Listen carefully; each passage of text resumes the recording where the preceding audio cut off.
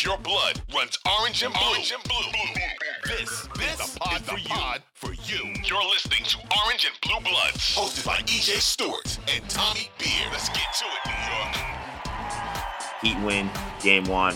We now move on to game two. Knicks will look to even the series on Tuesday at Madison Square Garden. Knicks will be facing a Heat team that is further shorthanded. As we mentioned, Butler, he did not hold a post-game press conference after the game.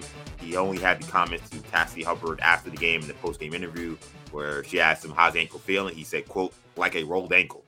So he was not moving well leaving the court. People were in the locker room said he wasn't really moving well in the locker room. So we'll see what his status is for game two. Eric Spoelstra said that he will have a better idea today as we record on Monday, whether or not Butler will be a go for game two or what he'll be beyond game two. Meanwhile, all eyes now on Julius Randle. I think that there were parts in that game where it felt like Randle was missed, and he did work out in game one, but did not suit up, obviously. He was said to not look that great in the warm-ups that he did do. So Randle got shots up, wasn't able to play. So as we hit to game two, 7:30 on Tuesday, the two of the biggest stars in the series, two of the top four players in this series, both now have injured ankles, one trying to recover, the other just happening and now trying to see if he can play through it. If this you don't usually do this, but I want to kind of put you in the Heat's perspective, Tommy. You're coming in, you're up 1-0. You have now home court advantage. Jimmy Butler has this ankle injury that we know is something. It's not nothing, clearly. Do you rest Jimmy Butler in game two, regardless? Because you know Jimmy's going to want to play. That goes to my question. Do you rest Butler in game two and say, hey, we got till Saturday to play the next game. We'll get you right then? Or do you try to get him to go in game two and say, hey, we win game two, then the series is essentially over, and we can just try to get one game in Miami and we'll be fine? Yeah, I'm sitting Jimmy Butler, and that's what I expect them to do. You know, Butler's going to want to play, but there were multiple reports that his ankle swelled up, size of a baseball, and we'll see. They'll pregame it. They'll probably list him as questionable, maybe doubtful, and bump him up to questionable. I would be surprised if Butler played. And again, like you said, they won game one. You want to come in and steal one of the first two games in the Garden. You got one in your pocket. There's a lot of things that factor into this. Only 1 day of rest between games 1 and 2, and then you have the 3 full days off between games 3 and 4. So I really think it behooves Miami to kind of think big picture here. Yes, you love the idea of putting a stranglehold on the series and winning 2 games in New York. But I like the idea better of having a healthy Jimmy Butler, because let's be honest, you're only going to go as far as Jimmy Butler takes you. And now, if you're the Heat and Spoelstra and Riley are looking at the rest of the Eastern Conference and saying, Embiid's not going to play Monday. Celtics looked terrible in games 4 and 5. Couldn't close out a bad Hawks team. Who knows? Embiid's LCL. Who knows if he comes back for game 2? Does he re-injure it in game 3 when he returns? A lot of question marks there. The Heat are thinking now, there's a path to the NBA Finals that has opened up for us. They're not the favorites. They're not looking past the Knicks. They're not looking past the Celtics. It would be a really tough matchup. And Embiid can still average 35 and 14 in the series. We've seen him play through injuries before. All that being said, Heat up 1-0, second round of the playoffs. Rest of the conference shaky. They already got the number 1 seed out of there. We've seen injuries kind of wreak havoc throughout these NBA playoffs, the Clippers and, suspensions and guys, big stars missing games. Randle not playing. Who knows if he comes back in game 2, if and when he comes back, is he healthy? They have to like their chances now in the series. They wrestled home court advantage away. So again, thinking big picture, even if Butler's 80%, normally if this was a game 7, I'd say, listen, you put him out there. If you can't go, give me 10 minutes. All that big picture stuff considered, is it possible he wakes up tomorrow, swelling subsides, and he's like 85% of himself, and he says, hey, let's give it a go? Doctors say they're not going to make it worse. Just, even if he does tweak it, you still have 3 more days off. This is real, playoff games. You can't take them for granted. Butler says, listen, you're not keeping me out. I could see it happen, and I definitely won't rule it out. But again, my assumption, we don't see Jimmy Butler play. On the flip side of the coin, the Knicks don't have that luxury. So I do think we Yeah. see Randall Yeah. return to the lineup, and then we'll figure that out as it goes along. But your thoughts? Do you think Butler plays Tuesday night? Yeah, and real quick before I answer that, Spoelstra today said that there actually, as we record on Monday, that there won't be an update today. All he was he said during that he's getting around the clock treatment, but that there probably won't be an update until before the game on Tuesday. So perhaps some gamesmanship. I tend to think also, though, even beyond the gamesmanship that's being played, that makes sense why you wouldn't have much of an update today. I think if Butler was in great shape, I think that he would have been like, he would have said something. I don't think Butler is doing well. That ankle injury didn't look good when it happened. He didn't look good trying to muscle it out there. I think that a less tough player would not have finished that game. I think that Butler showed the kind of heart he has by staying out there on the court, even just to be a decoy. So, yeah, I don't think there's a high chance that he plays. I'll agree with you because it's Jimmy Butler. I'm not going to put it on 0. But I think that it's probably, 85% chance he doesn't play. So, and I think that would make sense because you already got the game that you needed. And the Heat have shown that, look, as long as they can get game 1, they feel very comfortable going back home. I mean, that Bucks series, they won game 1, and then they lost by like 1,000,000 points in game 2.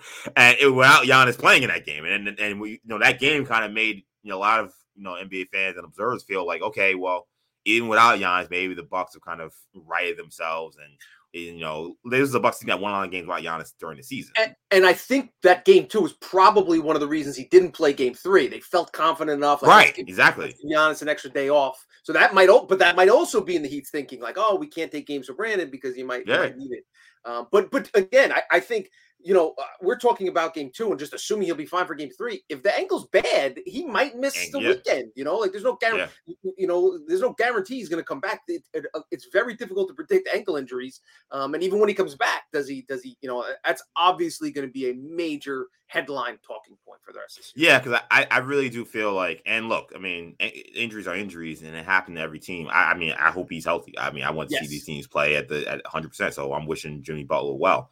But like, if Jimmy Butler is what he was in the end of that game, he had no chance. I mean, that to me, I think is relatively clear. I don't know, maybe some people would think that they could win without him. I don't think so. I think he's carried them in this postseason. He was a big part of why they won, or at least they had the lead in that fourth quarter before he got hurt. And then Lowry and Bam, Gabe Vincent kind of took him to the finish line.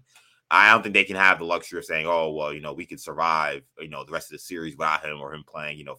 They're going to need him close to 100%. So this is a huge storyline. I agree. I don't think he plays. You got to rest him. There's such a long layoff now that we're in the semifinals with these big, almost 4 days before the next game.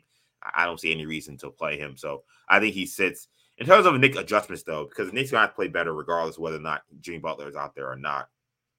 Randall will obviously be an important one. But I think one of the things that I think kind of got lost in the shuffle of that game that they lost on Sunday was the Knicks stopped running. I thought the Knicks really got it going, especially in the first quarter by getting out in transition. And it's kind of like what we saw in the second half of the Cleveland series in game 5. It kind of carried over into game 1. Obi Toppin's running the break, Archie Barrett's running the break. And it's almost like, again, if you're prepared to play against the Knicks against Julius Randle, then Obi Toppin's out there running the floor, and all of a sudden they're running and gunning. It's like this is an entirely different team than the team he prepared for. I think the Heat kind of were not shook, as you said, and I agree. But they kind of were like, oh, this is kind of maybe not what we were expecting. So I think the Knicks got to get back to that, regardless of Randle plays or not. Like, they got to get some points in transition. This is a very good defensive team. And as we saw, if they want to turn off the paint, they can turn off the paint. They're so good in their principles. They have so many good individual defenders. To think that the Knicks can just ISO their way and one-on-one their way through beating this team is going to be a tall order because, as you saw down the stretch, they just seem to have another level they can get to defensively where it's, okay, RJ and Brunson, you guys have had your way for 3 quarters. All right, fourth quarter, no more. So if that's going to happen, the Knicks going to have to find a way to score in other ways. I want to see them get back into the open floor more. And I want to see more minutes from Quentin Grimes. I know he hasn't necessarily rewarded the Knicks with playing time, given how he's played in this postseason. But the Knicks are going to need shooting, and they cannot afford to just go, stretches and stretches of. There was a stretch where they hadn't made a 3 in 8 minutes at one point. Like, they cannot go those long stretches where they just don't make any shots. They got to get somebody out there who can go out there and shoot, We know Quentin Grimes can get hot and he can make shots. So if they're going to struggle, he needs to play more. He played 10 minutes his first game back, so maybe want to ease him in. That can't happen anymore. He's got to play his 20 to 25 minutes a night. And especially this could be a good game for him to get his rhythm, because if Jimmy Butler does not play, that'll mean that you don't have this idea of, oh, I got to match Hart's minutes with Grimes with Jimmy Butler. I can, just play how I normally would. So I think that those are some of the key adjustments I would have. But what do you think about some of the adjustments Thompson will have to make?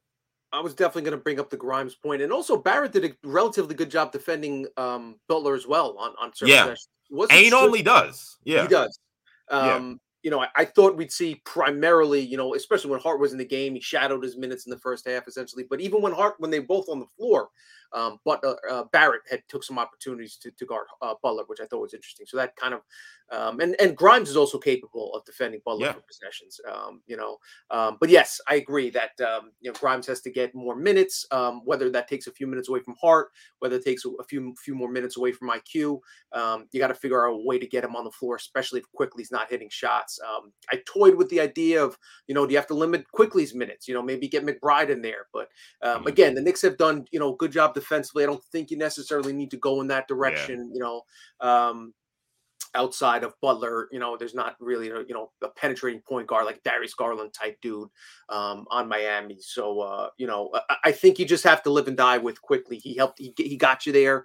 He brought you to the dance by playing like the sixth man of the year through 82 games of the regular season. You kind of just have to hope he snaps out of it. Maybe run some more action to try to get him some open looks. Tell him to be more aggressive. But he has been taking a decent amount of shots. He's just not making them. So we'll see how that plays out. But yes, I agree. Again, make or miss. Knicks were, one of the reasons the Heat were comfortable daring the Knicks to shoot from the perimeter is because the Knicks finished 20th in the league in 3-point percentage, below league average in the regular season. We talked about how badly they've shot in the playoffs. It's a sensible and not shocking, considering they're matched up against one of the best tactician head coaches in the NBA.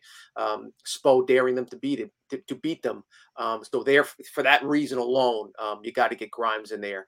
To your pace point, totally agree, especially when you have Obi in the lineup and not Randall. Yeah. But then we got to talk about assuming Randall comes back. That's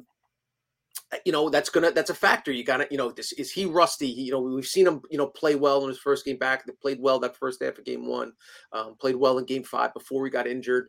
But that's another kind of twist and turn. We'll see how it goes. So 2 questions for you. Do you think Randall plays? What odds would you put on Randall playing Tuesday night? And would you consider inserting Grimes back into the starting lineup and having Hart come off the bench?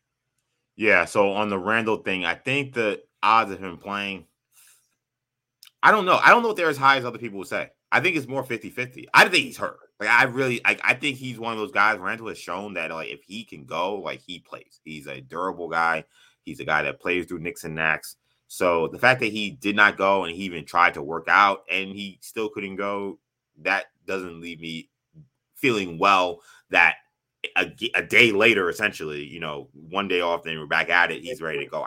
I think that if I had to guess, I would say no. I think that he plays in game 3. I think the Jimmy Butler injury, I know you said that, that the Knicks don't have that luxury, and I agree. But I think the Jimmy Butler injury, they will think the opposite. They'll think, well, Butler's not playing. We should beat this team without Jimmy Butler. Right. So if Randall can get a full week now to get that ankle ready for some big games in Miami where we're tied 1-1. So you think if the Knicks won game 1, he definitely wouldn't play in game 2 is kind of absolutely not. I don't think there's no way he plays game 2 if they would have won. I think that the loss makes it more interesting, and I think it makes it more dire. If Jimmy Butler was 100%, I think that he played. But I think that things are a little different now, and I don't think that he's right. So if I had to guess, I'd say no. I don't think he's ready. I know even the fact that Obi Toppin in the post game said that he really was not told about what Randall's status was, which I don't think is good. To me, if he was right, they tell him, he'll be probably good in a day or two, or maybe he'll start today, but you'll be, you're probably back on the bench for game 2. The fact that they didn't even tell him anything, he just learned before the game that he's not going. You're starting. I'm like, man, they really were trying to push it to the very end to see if they could get him to play, and he couldn't play. So I don't feel great about where Randall is, but I do think they can win game 2 without him especially if Jimmy Butler is hobbled or playing. Whether he plays or not, I think that they can win this game. I don't think that he's right. And I really think what I saw in the first series is going to kind of like inform how the Heat will approach it. Like they're an older team. They, as we kind of saw with the Warriors, like you only got a certain amount of bullets in the chamber when you get to a certain age. And they played a hard, tough game one. And they earned the win. They played better than the Knicks. So I think that in a game where they don't have to win, that they're going to go out there and play with that kind of desperation in game two, knowing their star is hurt or hobbled or maybe not even playing. That would surprise me. I mean, they're the Heat, so we know they got great culture and all that stuff, but I think that the Knicks should be fine. So it's going Tuesday will be very interesting. There's a lot of variables that we just won't know until game time, really. Yeah, I would say, and I hear a lot of people saying, not just Knicks fans, but kind of national media, this feels like a game two blowout, like a 20-point Knicks win. Yeah. We saw the Bucks win. Heat probably without Jimmy Butler, the desperate team. They played well all postseason. They played well all year. It's very uncommon for a home team, higher seeded team to lose the first two games of a series.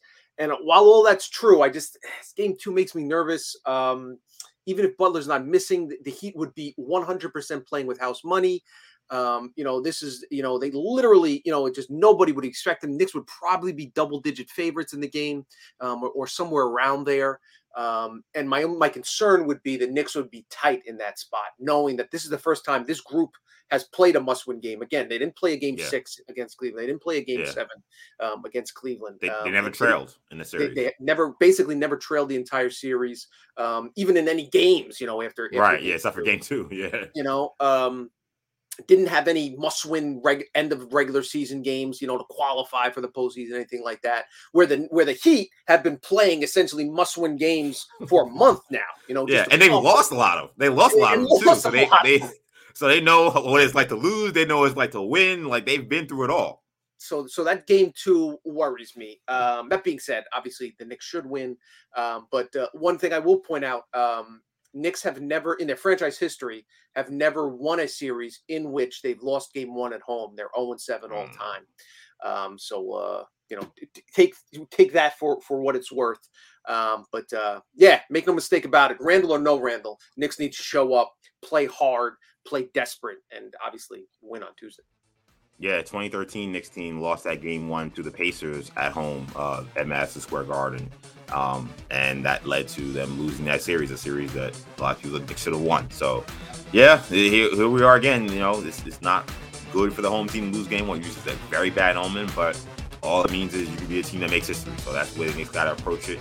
And with the Butler injury, I think this makes this series kind of still very kind of undetermined of how this will go moving forward. So that's 7:30 Tuesday. Be there, be square.